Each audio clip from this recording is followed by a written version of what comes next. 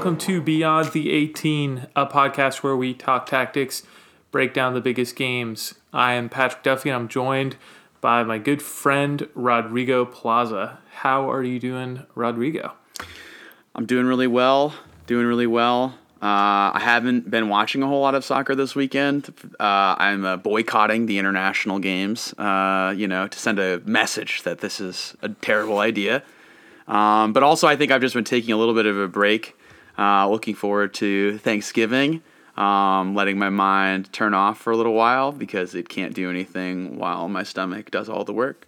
A lot of things to look forward to. Nice to have a little break. And, of course, excited for this weekend's round of games.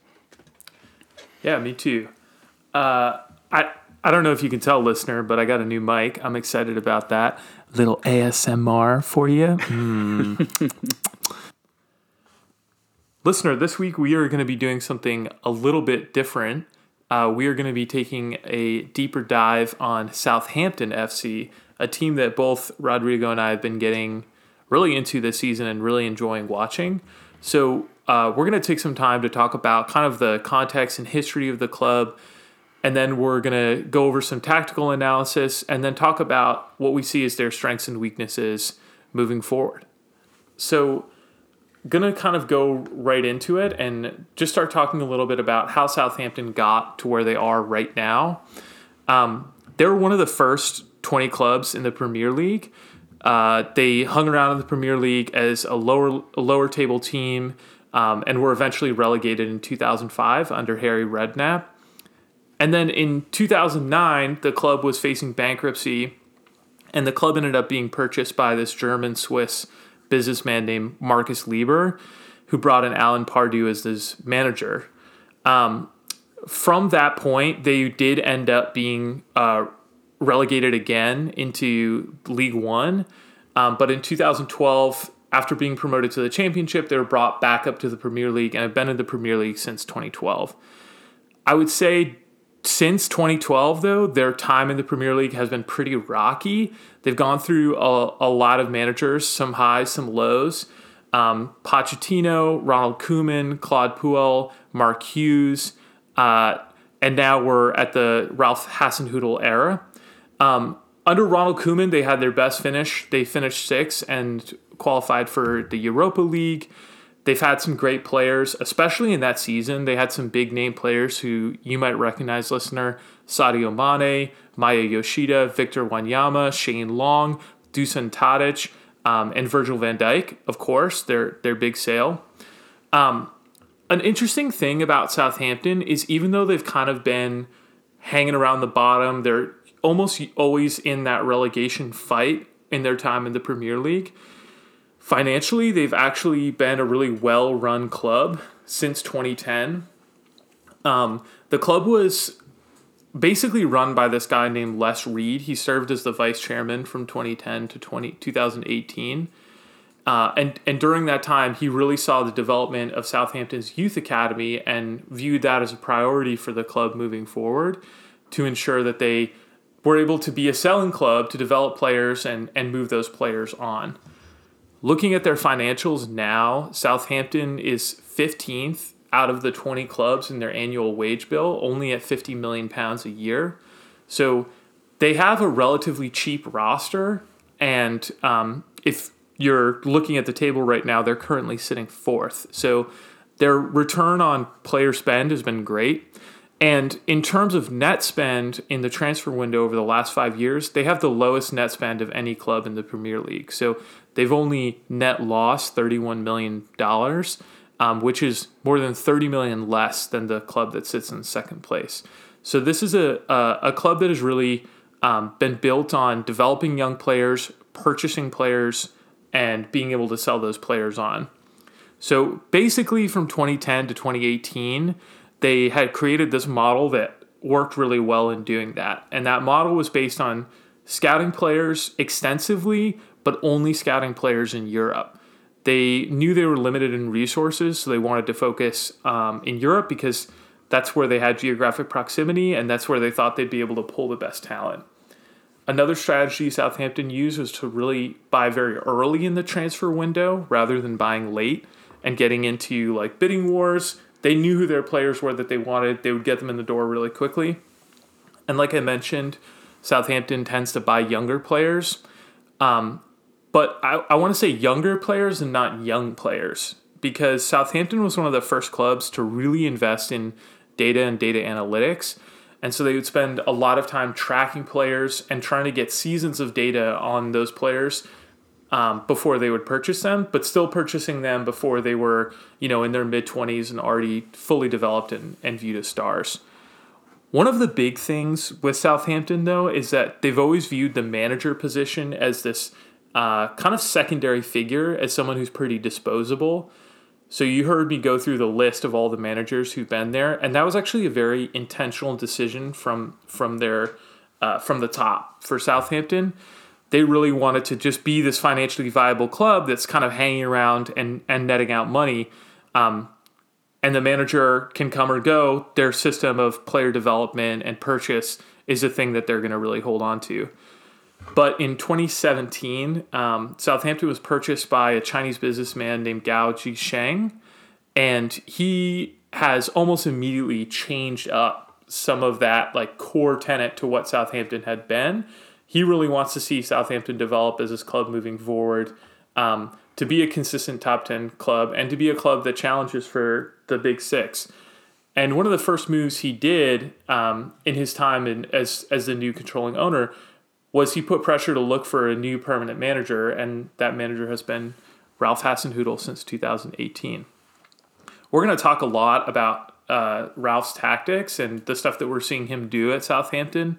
One notable structural change, though, for him is that he really wants Southampton to not only have this established network and system of scouting and developing young players, but to also have a really established system and style of play. So he actually went to the youth academy and looked at the U23 schedule, and he changed the schedule of all of their games to make sure it would match up so he could go watch all of their games. So he's really intense. He really wants to see the academy players playing in his style of play, which he views as the future for Southampton moving forward. And so he goes to all the games to make sure that that's happening. I think that the reason I'm highlighting this is because Ralph is a departure from historically what we've seen from Southampton. We've seen them kind of invest in managers like Alan Pardew, who they can hope will bring them up from relegation. Mark Hughes, protect them from relegation. And Ralph is much more a project investment and a manager who they're looking to, invest in and see some return over the long term. I think the thing that I'm envious of as an Arsenal supporter when I'm looking at Southampton is their ability to be able to purchase players low and be able to sell on players at a high value and then get good return on the investment. So when they're looking to spend and invest in players, they're investing really well. And Danny Ings, I think, is probably the player that highlights that the most. So I think that context is going to be useful for us as we're thinking about Ralph, because if you've been following the Premier League, you might have a pretty set view of Southampton, this great academy. They develop players like Gareth Bale, Theo Walcott. There's a lot of folks that have come through that academy, and that might be the only dimension that you really think about them as. But this is kind of a new view on Southampton. This is kind of a new look, and I think a lot of that comes down to the new ownership and new management. So with that context in mind, listener, we're going to hop into talking about some tactics and what we're seeing from Southampton. If you're not dialed in and been watching them, they're currently sitting in 14th or in fourth place, just 2 points off of first, 5 wins, 2 losses, and 1 draw. They started the season with 2 losses, the draw to Chelsea, but I think they have 3 wins now on the bounce. So a really strong start from the club, and they're sitting very pretty on the table. But Rodrigo, I wanted to switch gears and hop over to you for a minute to think about tactics. How do you see Southampton setting up? What are they doing tactically? What do you view as Ralph's philosophy and how it's being realized out on the pitch? Yeah, it's helpful to get that history from you though, Duffy. I honestly hadn't dug that deep into their process, and it's helpful. And I think it's interestingly, I mean, I think it's interesting that there's this emphasis on development, and you also see them playing a 4-4-2. And I want to talk a little bit more about that, I think, a little later. But I just the right away I made some connections there, so that was really interesting. So yeah, let's talk a little bit about how they set up traditionally, kind of how they've been setting up most games. Now with Danny Ings out for it looks like about 4 to 6 weeks or so, I won't be back until about mid-December. There might be some changes that they have to make, and I think we saw that in the Newcastle game, so I want to talk about that too. But let's start with kind of how they have been playing, which is this 4-4-2 with the Danny Ings, Che Adams pair up top. So they line up in a 4-4-2 that I think appears pretty flat. They're not playing a diamond in the middle, right? They're not having like one of their holding mids sit deeper necessarily, and the other up front. So they have a pretty flat 4 there in the middle, 4 in the back, and then the 2 up top. Now, how they play 4-4-2, right, is not necessarily the only way you can play 4-4-2. You can play any formation, I'm sure, a myriad ways, but their way isn't all that. It's got some pieces that I think are kind of nuanced and some pieces that I think are pretty traditional. So the first thing that I noticed about them that's a little traditional in a certain sense is that they like to play with the overlapping outside defenders. So you're going to see Kyle Walker-Peters, for example, on the right-hand side, coming up pretty high, somewhat frequently, getting the ball, looking for crosses. So much that you could even start to think that maybe he's like the midfielder if you just like tune in for a little bit, until you see them kind of have to sit farther back on defense and realize that he's the outside defender. So that's one thing that they're doing, I think, pretty consistently.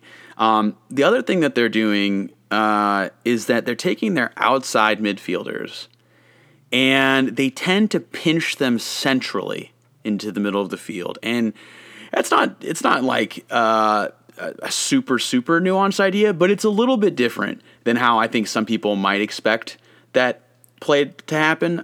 It's not uncommon to have the outside mids in a 4-4-2 taking the wide space, so that the 2 central players, right? So you have the 2 forwards in front who are working together very tightly, and then having the outside mids pop up into the lanes right and left of them, which of course has happened sometimes. But here what we see a lot is we see them pinching in, almost kind of in front of the 2 holding mids, if you want to call them that, the 2 central mids, which creates very clear lanes for those overlapping runs, like the one from Kyle Walker-Peters or Ryan Bertrand on the left. So those 2 things mesh very well, right? You have the 2 pinching in, and then you have these outside midfielders kind of going up forward. The last piece, of course, is the duo up top, Che Adams and Danny Ings. You don't ever really see them, right? When you see them written down on paper, we always write them down flat, like one on the right and one on the left. When you watch them play, though, they don't tend to stay flat all that often. Almost always, one of them is going to be somewhat farther ahead of the other. And that's kind of for good reason. A lot of times when you're playing a 2 up top, you always want one of those players to be creating depth and the other one to be a little bit more free and mobile underneath, so that it actually kind of looks like a 4-4-1-1. But the difference is, at least the way I would think of it, is the way you present it to the players. When you present a 4-4-1-1, you're saying you're, the playmaker underneath or the shadow striker or whatever, and you're the target. But when you play 4-4-2, you're kind of telling them you both have responsibilities for this, right? So when somebody does one thing, you got to do the other, right? And you kind of create this inherent kind of, you guys always need to complement when you're playing in this role. That's such an interesting point, because I think when I was rewatching some game going into this pod and thinking about their location and seeing them. Yeah, I expected to see one on the left, one on the right, them sort of like fitting into that map that we see when we look at a 4-4-2. Right. But it wasn't like that at all. It was like even on the side, sometimes like I would see them completely switch sides of the field and have some more flexibility. Yeah. I wanted to ask you a question though. Please. You said 4-4-2, and kind of like they're not running a diamond. They're pretty flat in the middle of the pitch. Why is that? Why would you want to line up flat? Because in my mind, I'm like, a diamond, like, that sounds sick. Diamonds are sick, dude. They're unbreakable. Only a diamond can break a diamond. Yeah. Well, it's flat, that's a good question. I'm out. So let's talk about that. The distinction between the two. So when you play with a diamond in the middle, there's a few things that happen. One, like I said, kind of just now with the two up front, you tend, when you present it as a diamond, you're kind of inherently telling one of the players that you're going to be playing more of a defensive role, and the other's likely playing more of an offensive role, likely as a playmaker.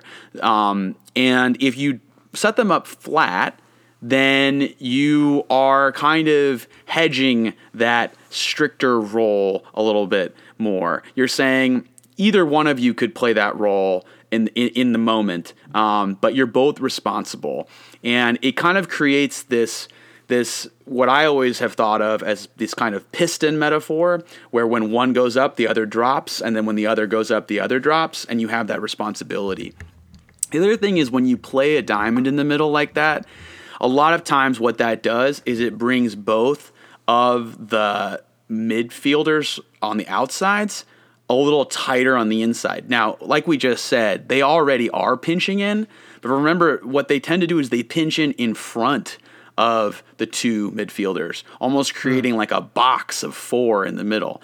In a diamond, like I said, when they pinch in, they're the sides of the diamond. And so it's not quite the same shape as they are when they're pinching in now. But when you do that, the other thing that you do is you give up some space out wide. Now, given the fact that they're pinching in already, that's like a tactical implementation, I guess I'd say. It's not making a huge difference because they're leaving space in the outsides anyways, and they're definitely focusing centrally. But in a more generic decision-making process, that's usually one of the pieces is, well, if we're going to play diamond, we're just admitting that the outside lanes will be more open. If we're going to play flat, we expect the outside mids to cover those areas more frequently, especially on defense. So that's like a little bit about how we would make the decision between the two. Yeah. And when it comes to the way they put all this together, right? So they've got this duo up top, and I guess one thing I'll just last detail about that is the way I like to think about them is like, pretend that they're tethered together with like a string that's like maybe 15 yards to 20 yards long. They should always be that distance away from each other, if not closer. Because when they get split up, they're not going to be very effective. Obviously it happens occasionally. A game is very dynamic, but in general, you want them to always be working together, defense or offense. Defense is a great example because if you get split up, you're both essentially non-factors. You're going to get played around very quickly, and now you've got two flat lines of four behind you, and you've already gotten two players beat, right? So you should have a numerical advantage, especially on the counterattack, right? So that's what their role. So you've got these three pieces, right? And these are kind of maybe the most fundamental pieces. You've got the two up top, the two forwards working together in tandem, kind of always building off of each other. Usually one's dropping in a little bit to get the ball, the other one pushing forward to create depth, and vice versa. Sometimes they'll go out wide, but they usually tend to do that kind of together anyways. You've got the midfielders on the outside pinching into the center, kind of in front of those what I would call holding midfielders, especially when they do that. They're kind of more reserved. And then you've got the outside defenders running up the lane. So what this kind of means in general is that, I think you've said this several times, Southampton is very focused on the center of the field, right? They are stacked in a way, and the way that they move is to overload the center. I mean, they literally putting four players sometimes in the center of the field, all four midfielders right there in the heart of the field. And they do that on offense, where the midfielders will be running from the sides inwardly and giving almost a little more freedom to the two up top to kind of like make off runs because they don't have to hold that space centrally for the through ball because they've got guys doing that. But also on defense, sometimes when the ball is played centrally, they're going to squeeze in and kind of try to put that box around the ball and win it right there. Now, what they're giving up in that context are those wide spaces, right? And on offense, it could be that you're going to, like I said, rely on the outside defenders to be an outlet for you when the other team also collapses and tries to get in tight to win the ball. But on defense, on the counter, that can also be kind of dangerous, because if you get the ball, if you were to get, focused like that in the middle, but be able to pop the ball out wide, everybody's going to have to run back. Because if the outside defender challenges that ball, it's pretty likely he's going to get beat. And now it's a really big breakdown, like a really, really big breakdown. You don't ever want to be focused centrally, have an outside defender run towards the ball and then get beat, because now it's against three in the back that haven't shifted over probably significantly. It's not a good situation. So I think that's kind of what you see sometimes on defense when they do focus centrally and they don't make it work. Everybody has to run all the way back and kind of reset somewhere near the 18, because otherwise it's game over. And in the Premier League, right, sometimes you can't do that fast enough. You're going to get countered faster than you can get everybody back, and then you're going to rely on, somebody to make a good defensive play individually to slow it down or stop the play and end the game. End the play. So that's definitely kind of how I see their dynamic, is when they win the ball, they're looking up to that pair right away to see if that pair has the space or ability to plug through and make a play. When they don't have that, then they're looking for their other options, which usually would be kind of an inward diagonal run from the outside mids. You can lay it off and let them run in centrally with it, kind of, creating almost like a playmaker feel, like I've got the ball running centrally and there's two guys in front of me, I'm looking for the through ball. Or if none of those are on, or if in transition they are for a little bit but don't seem to work out all the way, you've got the outside defenders making the run for that support out wide. So it's kind of like I said, it's not super complicated, right? It's, in a lot of ways, it's kind of straightforward. But it's a very team-oriented approach to doing what they do. And I think that's part of the reason that I like it, and that you can kind of rely on some consistency from them. You're going to be doing kind of the same thing every game, and you're going to be kind of looking for these very specific patterns, and especially the two up top, to kind of solve the problems for you when you get the ball. I wanted to ask you a question about that, because I think that 4-4-2, it just feels like really like classic. But at the same time, you don't actually really see it played in the Premier League by, especially the big clubs, all that much. Yeah. I feel like 4-3-3 is a lot more in vogue for, especially like Big Six kind of clubs. But that makes me wonder then, like, what kind of personnel does a team? What kind of personnel drives the decision to be like, we're going to be 4-4-2? Yeah. Because I think there's like a balance, right, with Ralph of like, I'm bringing in my guys, but I'm also going to play the system that like probably best works for the guys that I have now. And so I'm just curious about like what kind of players do you want to have when you're doing this sort of formation? Yeah, so two things. One thing, you don't see a lot of teams playing 4-4-2. And I think that that's maybe even connected to the answer here in a way. And this actually brings up, I think, in a way, maybe this is just my lens, because this is definitely a formation I grew up playing. And the approach to playing this formation when I was a kid was this way. But there's two ways to look at what you would play a 4-4-2 for, in my mind. One is, do you have personnel that make very good complement pairs throughout the center of the field? Because if you look at a 4-4-2, you have this central spine of duos. You have the two central defenders, the two central midfielders, and then the two attacking up top. If you have players that you have very good complements with, like often players that can do everything, they are kind of all around, but they have a personality edge. Like, I like to be more of an attacking, I like to be a little more defensive. You see that, I think, the best in the center midfielders for Southampton. So in the center of the field, you have James Ward-Prowse and Oriol Romeu.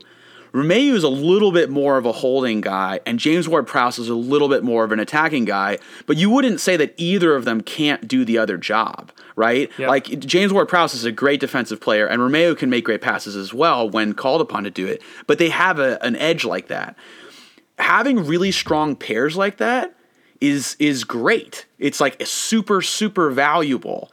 And to make the most of it, you want to put them in a place where they're constantly going to be working together. And that's in the center of the field, because that's usually where you want to, you want to be very strong there. Or you don't want to leave an open lane down the center of the field for the other team, like, ever.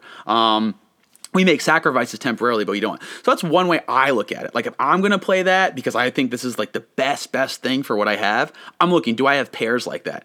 If I don't have pairs like that, or like I only have one, then I'm only going to look to make that pair there, right? And especially when you're playing on the attack, when you're thinking about forwards, if you only have two very solid forwards, that's an option for you to like just play those two. Or if you only have one, well, now maybe you want to put him in the middle and play a couple like winger types on the outside, right? So that's my approach. Now, the other thing though that you can play 4-4-2 to try to, a goal is to develop players. Because if you look at the way that we talked about how Southampton plays, they don't actually really look much like a 4-4-2 when they attack, right? Yeah. You've got overlapping defenders, leaving three in the back. You've got outside mids pushing into the middle, creating like a square. Like, the way I've talked about it with my dad about this is he describes 4-4-2 as the equivalent of like a Swiss Army knife. It's like, Swiss Army knives have a ton of little instruments and tools in them. And when you play 4-4-2, I guess what he's trying to get across, and I think the way I understand it is, whatever tools you have, you can find a way to use them in a 4-4-2. And it's also an extremely easy thing to diagnose. If you're getting beat somewhere, you can look at the player that's playing in that role, and it's very clear what's going on. It's like, ooh, we're getting beat in the middle. Well, I have my two pair there, and one of them keeps running off and not staying home. That's why we're getting beat there. Or we're getting beat on the sides. Well, who isn't there? Oh, look, my outside defender keeps getting really high and then not being able to drop back and play defense. That's why we're getting beat, right? Because you have very clear lines and very clear aisles for every single thing. So if you're getting beat, you can evaluate and diagnose the problem. And on the other hand, if you have a guy that can do something, you can move him to that place and have them do it. Like, oh, I got, speedy outside defenders. Well, then we're going to overlap. If you don't have that, you don't have to, and you can still play 4-4-2, right? I guess what I mean to say is that like 4-4-2 is very neutral. If you don't have speedy outside defenders, you don't need to have them overlap. You can still play the 4-4-2. Think about that compared to like a 3-4-3. If you don't have speedy winger types, 3-4-3 is going to probably kill you. You're not going to even play 3-4-3. You're going to play 5 in the back because they're not fast enough to do the whole job, right? Right. Or you're going to play 5 up top because you just can only attack, right? So certain, I feel like, formations really require things, and 4-4-2 does a little less, especially because you can teach people to work as a pair well enough to get by with a 4-4-2. So I guess it's hard to summarize all of this information, but I guess what I'll say is this, is if you think about a team that's trying to get younger or high potential players, build them up in value, and then sell them or ride them to success, 4-4-2 is a very systematic approach to playing where things are very stable. And you can slot them in without having to put a ton of weight on their back. Do just your job defensively, play into these players who are making these roles up top, for example, and we'll be okay. And as they develop and start to show you they can do other things, you can start to make that a part of the roadmap. And when you do that, suddenly, when you're attacking, you don't look like a 4-4-2. Suddenly you've got an outside defender making a run. Now you've got 3 in the back, and you're a 3-5-2. Or maybe you've got good midfielders that are pushing in, and now it's more like a 4-2-2-2, right? You can start to shape that 4-4-2 dynamically, like within the context of the game. into other formations without telling everybody such strict rules that if it doesn't work out, now you have to tell, okay, no, now go back to 4-4-2. No, you don't have to do that, right? So when I was playing, that was definitely the approach. We played 4-4-2, and as we developed certain qualities, we implemented those within the 4-4-2, and we started to change our shape. Such that later, when it was like we should play 3-4-3, we're like, well, we already kind of know how to play that. We'll just put that guy a little higher and that guy on the outside. That's how we are when we attack most of the time anyway, so no big deal. But now we know, right, this is a more consistent approach. So it's just I think it's a really neutral, flexible thing, like a tactical shape. And whatever you have, you can kind of make it work. And at least come out with something stable and safe for your team. When you were talking about how the outside midfielders pinch in and you sort of get these boxes, I think that makes a lot of sense in thinking about Ralph. Like historically, his time at Leipzig, he was known for playing a 4-2-2-2, which is almost what you end up having there, right? When your outside midfielders pinching over the top. Right. And I think that's like an example of like that's sort of maybe the next step, right? That's like you can push us from being a 4-4-2 all the time. We get better in the system. We get stronger. We have players who really understand their role. We can start pushing into like, okay, when we defend, we're 4-4-2. When we attack, we're 4-2-2-2. Exactly. And I think your point about like, development and just like knowing a little bit about how he wants to see the U23s develop into really similar style of play and really be watching them and giving feedback. Yeah, it makes a lot of sense. Yeah.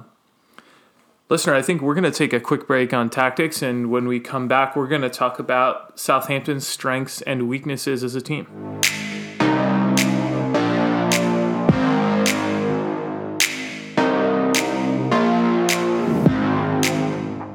Okay, welcome back. We're going to talk a little bit about what we view as Southampton's strengths. Rodrigo just walked us through kind of like a tactical view of how they're setting up and playing, but want to maybe think a little bit more specifically about what works really well about the way that they're playing, who is playing really well for them, what do we view as the club's strengths in the moment. I think I want to just start right off the top, just real quick. James Ward-Prowse is incredible. I think he's quickly becoming maybe the best set-piece taker in the Premier League. I think he scored 2 or 3 goals from set pieces, from direct free kicks in the season so far. And then he's just a winner on the ball. Like he wins the ball in his one-on-ones, and he just drives the middle of the field for them. I think he's a terrific player, and he's a real strength. Any club would be happy to have him with the form that he's playing right now. So clearly a personnel strength for Southampton. 100%. I mean, I think that one thing that's a great addition to a team that plays 4-4-2 the way they do is a team that can be very effective from set pieces. And in the game against Aston Villa, where he was just taking absolute snipes, and then the size that they bring in general, I think that it's a very nice advantage to have when you're playing 4-4-2, because you can get in some games where it's kind of a grind and you're not able to break the other team down. Things aren't just quite working well enough, and to be able to rely on an effective scoring opportunity from a set piece is it's a real benefit. I think the biggest worry that I have about I think it's a big strength for them, but obviously is a little bit vulnerable right now, is that attacking pair up top. There's definitely a lot of pressure on those two forwards to be productive in games when you're playing 4-4-2, because they are often going to be a very significant part of the build-up, the assist, or the finish. Like somewhere in that movement, those two usually need to be involved because they're centrally located, right? Which is a very important place to be in the field for scoring.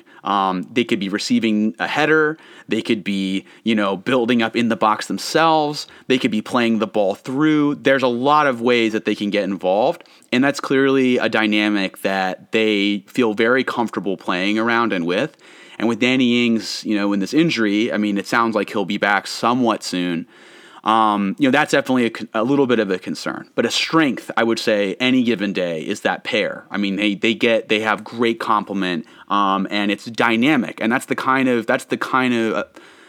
always the kind of attacking element you want. You want something that works by solving problems in the moment, not something that works just because, you're super fast, because that's something you can prepare for more easily. A dynamic pair that gets along and reads the game well together is a lot more difficult to deal with. Definitely a strength there. Yeah, the numbers back that up. I think half of their goals have been scored by Che Adams and Danny Ings. So, and then I think assists. I think between the two of them, they also have 4 assists. So yeah, that's a lot. That's a lot of production, and I think that aligns with your view of the way that tactically they're setting up, and the reliance they're putting on those two players. Yeah. I think also with Southampton, when I watch them, I'm kind of coming to view their style of play as disrespect ball. Arsenal was known for a little while as playing respect ball, where we just pass the ball around side to side forever. Yeah. Southampton wins the ball, and then in transition, they're immediately looking to pass the ball forward and to attack. Every single time a player wins the ball, their first look is up the field, and I would kill to have that type of energy and vibe at Arsenal, because players, their first look is back and passing the ball back and keeping the ball and possessing it safely. Mm-hmm. This could be a vulnerability at times for Southampton because sometimes they turn the ball over, but this is the way that you transition quickly out of the midfield, quickly into attack, and they do that really well. And I think it feels to me like definitely the result of clear coaching and expectation. We win the ball, we're looking for a pass to break the lines moving ahead. We're not looking to just respectfully cycle the ball in the back. And right. I love that about them. It's why I really enjoy watching them, but I think it's also driving a lot of their success. It's a big strength of the team. Definitely. I think it goes hand in hand with their ability to be effective on the counter. Because, like I said, when you have a pair up there that you not only, on paper are scoring goals, but culturally everybody understands, our best scoring opportunity is to give those two players up top a 1v1 or a 2v2 situation and let them duel. That's a great expectation, because you're saying always see if you can find that pair, right? Or find a way to get the ball up high right away so there's more space for those players to work with. And that's definitely the mentality that I see as well. I think that with every, right, so I know we're not talking about weaknesses yet, but one thing I think just to keep in mind is that everything has a trade-off, right? So for example, their greatest strength is that they rely on this pair, and they're the great outlet for scoring goals and making things happen in transition because they're there and available to get the ball, or at least one of them is, right, and the other one is creating depth. But that's also super vulnerable, because then if one of them gets hurt or something happens, then you kind of have to find another option. And I think the same thing also goes with the way that they play pinched in centrally. You made mention of this when they were playing Everton, that they were crushing Everton kind of by just forcing, concentrating so much personnel in the center of the field, and Everton didn't have much of an answer for that. That's definitely a strength for them as well. When they're playing teams that aren't, where they have a holding, let's say you played a team with a holding central defensive midfielder that won the ball a lot, but was not good at distributing it, he would be very vulnerable to that kind of clustered press, because he's not going to have the technique to play out of it. And if he plays backward, that's a huge vulnerability, because you've already got two fiends around waiting around for a free ball. So anybody that has struggles to possess the ball in the middle, or I guess I could even say possesses the ball in the middle a lot, might come up against some challenges when they have to play a team like Southampton. I think that is ties really nicely into maybe my last point about what I view as their strengths. I think that Southampton has done and will continue to do really well against teams in the bottom half of the table, because I think that usually those teams, that's exactly what they have, right? They have like some decent six who's able to kind of pick up the ball and win it and prevent the attack from happening and kind of recycle it. And then, those teams are either looking for a counterattack themselves in the moment, or they're looking to plan the break or look for a mistake. Mm-hmm. And Southampton doesn't really they don't really offer that in that moment. They don't give you the time to be thinking about that. If you don't have like great personnel and great one-touch passing. So I think, they're going to continue to get really good results against lower table teams. And I think at the point in Southampton's development as a club, that's what you want to do. You want to go to Burnley and get 3 points. You want to go to Sheffield and get 3 points. Right. That's really, really key. I think that kind of, like you said, the trade-off, we'll talk maybe a little bit more about that in the weaknesses, but like Manchester United is a really good example of a bottom half table club that I think Southampton could really bring the heat on. Yeah. If Manchester United play the way that they should, which is sitting back and trying to hit on the counter and hit on the break, then I think they would give Southampton a lot of grief. But I think what will happen when they play Southampton, this is my kind of prediction looking forward, is they're not going to do that. Their ego will get in the way. They're going to view themselves as a bigger club. They're going to try to possess higher.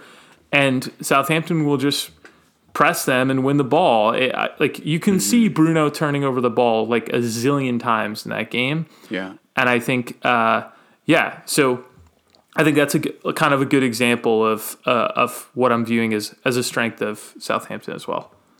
Yeah, definitely. So, I mean, I think if we flip it over now to looking at some of the vulnerabilities, at least, that they present, I think structurally the biggest vulnerability that they provide, or that I'm seeing, is those wide spaces. When you play 4-4-2, the space that's usually really valuable to get into is the space right behind one of the outside midfielders.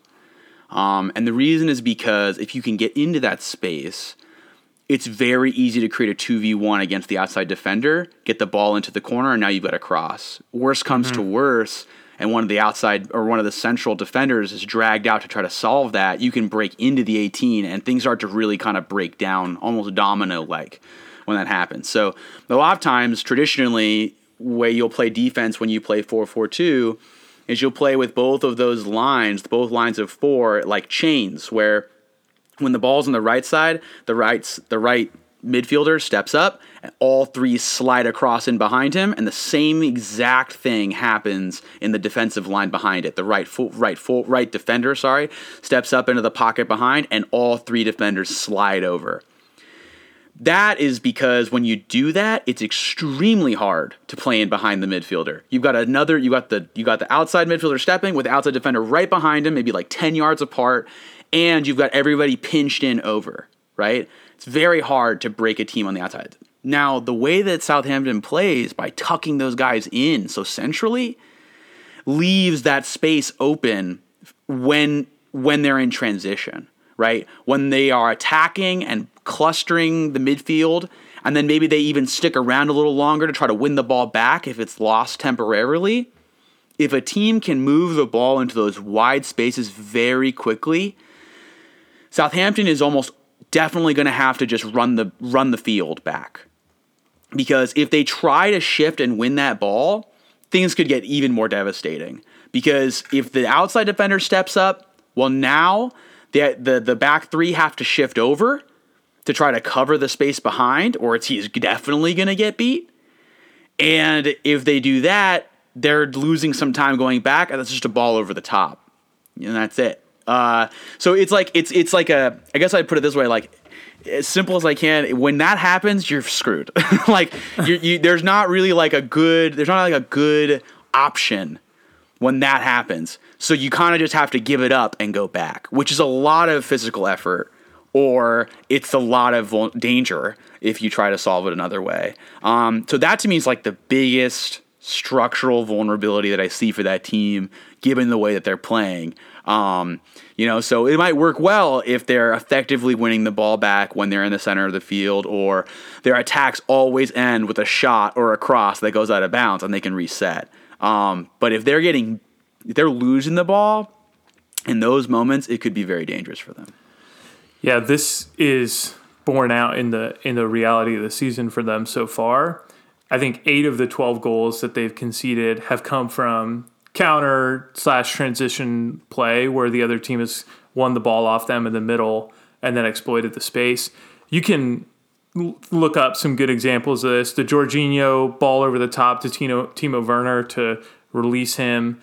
I think in another setup and situation, your right back is there to give your center back some support, so it's not a pure one-on-one.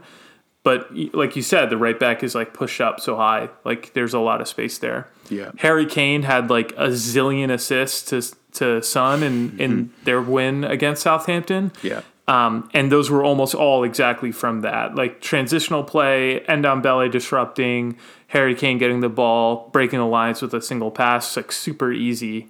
Yeah. I think if you watch the highlights of that Tottenham game, I think it's the best example of this.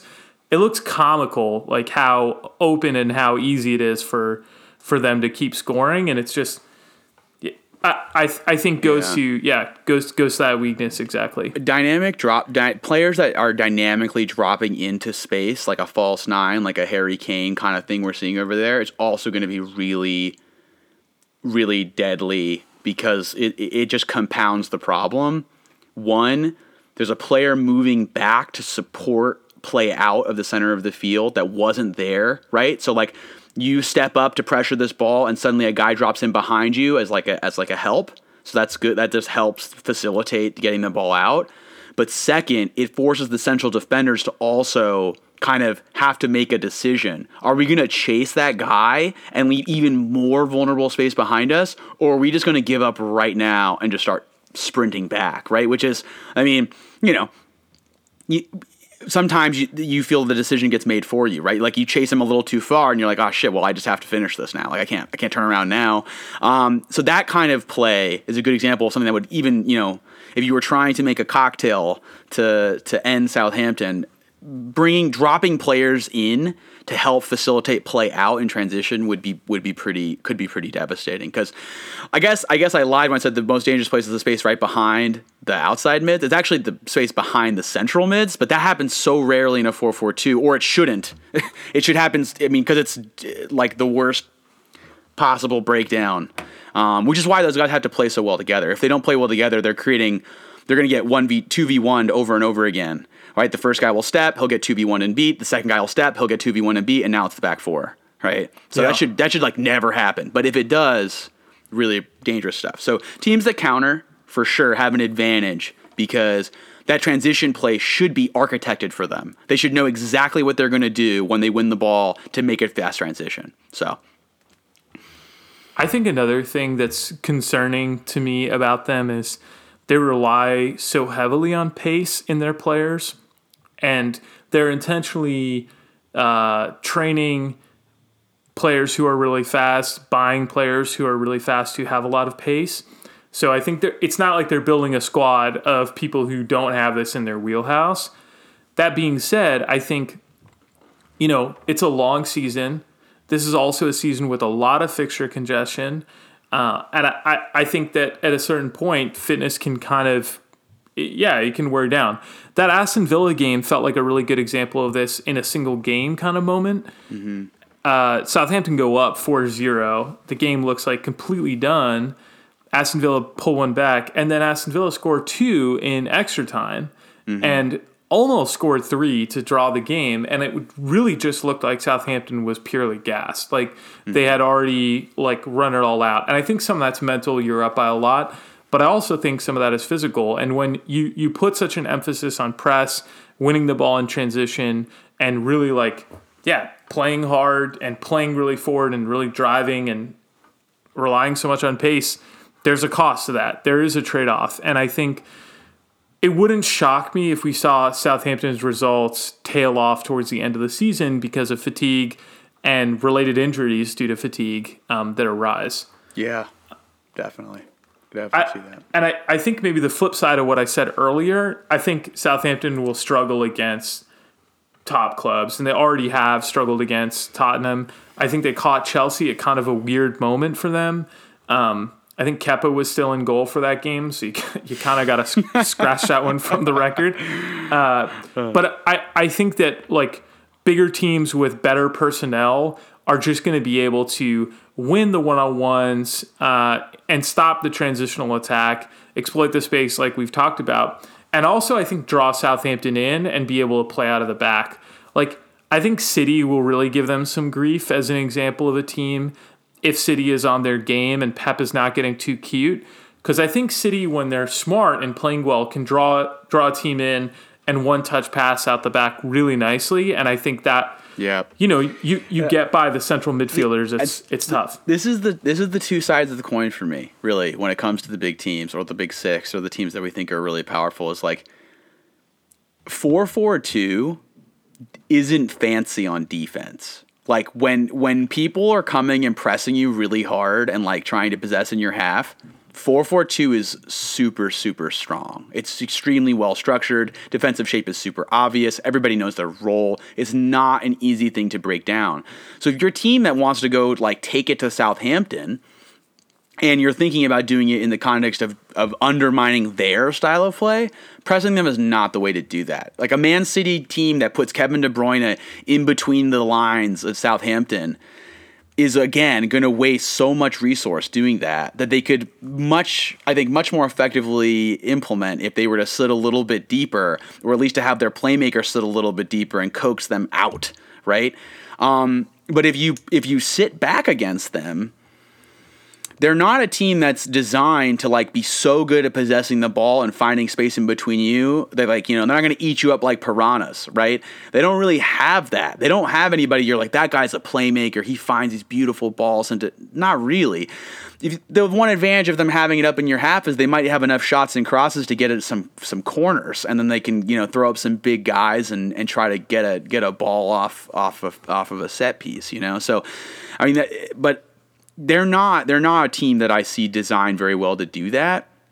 So if they're playing a lower table team that's sitting deeper, I could see them struggle and like lose a goal early and have a hard time getting it back. If they're playing a big team that comes and press them, I could see them having surprisingly effective counters and being pretty decent on defense.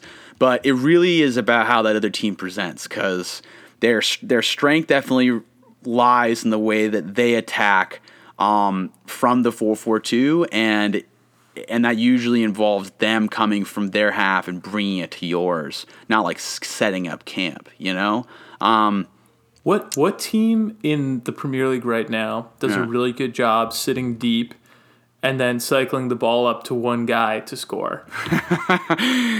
Well, if you're talking about Jamie Vardy, then I think I know who you're talking about. Funny that you say that, because last year, Leicester, under Brendan Rodgers against Ralph, beat Southampton 9-0. Oh, yeah. Dude, I forgot about that. 9-0. Yeah. So I think that's fucked. Yeah. But I think that's exactly what I think both of us have been talking about. I think we're just sort of splitting hairs as to envisioning which club we're going to see do that. Right. But that's the thing, is like Tottenham did that already this season really well. They hung 5 on them, could have hung more. And I think like we'll see that from clubs that are well coached and are not going to enter into the game with the sense like we need to take the game to Southampton. When you enter the game and you think, okay, we need to let Southampton in and we need to really sit back, then yeah, I mean, right. It's there. Yeah. And if you think about how you were saying earlier, how they play so direct, they're not gonna seduce you out. They're not gonna play around the back and like bring you out If you let them come, they're gonna come. They're gonna go to the other end of the field. So it's not like they do that either. You know what I mean? It's not like they play, oh well, we're just possessing, come get it, and then now we're countering. They don't really do that. You know what I mean? They're very direct. So they're not gonna set that up for themselves like that either. If you give them that, if you give them space to come forward, they're coming. And then like you said, you might be able to hang maybe almost double digits on Southampton, which is so sad to think about. I think, listener, on that note, I think that's a good stopping point for us. Just to give you some things to look forward to with them, their next 5 fixtures, they play Wolves, Manchester United, Brighton, Sheffield, and Arsenal. I think it's a really nice sample of games where you're seeing clubs that play in some really different styles and are at different points. So I think we'll learn a lot more about Southampton over those next 5 fixtures and see how that team develops and see how that team does without Danny Ings. Yeah. This was great, Rodrigo, getting to go a little deeper on one club. Listener, we're looking forward to talking early next week about all the games as the Premier League. We'll be back very soon. Yeah, back in action. Excited to talk about it as well, Duffy. Thanks for giving our Saints a nice episode. I feel like they deserved it after all their hard work. Definitely. Talk to you soon, Rod. Yes, of course.